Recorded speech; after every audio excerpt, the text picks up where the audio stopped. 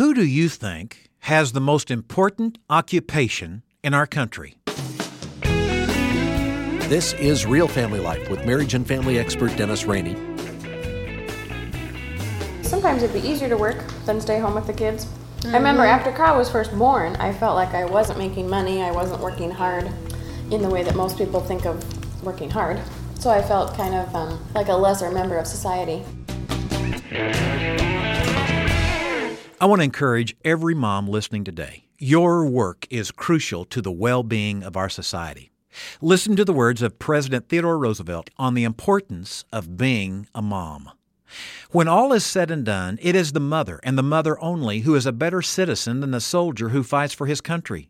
The mother who does her part in rearing and training aright the boys and girls who are to be the men and women of the next generation, she is of greater use to the community and occupies, if she would only realize it, a more honorable as well as more important position than any man in it.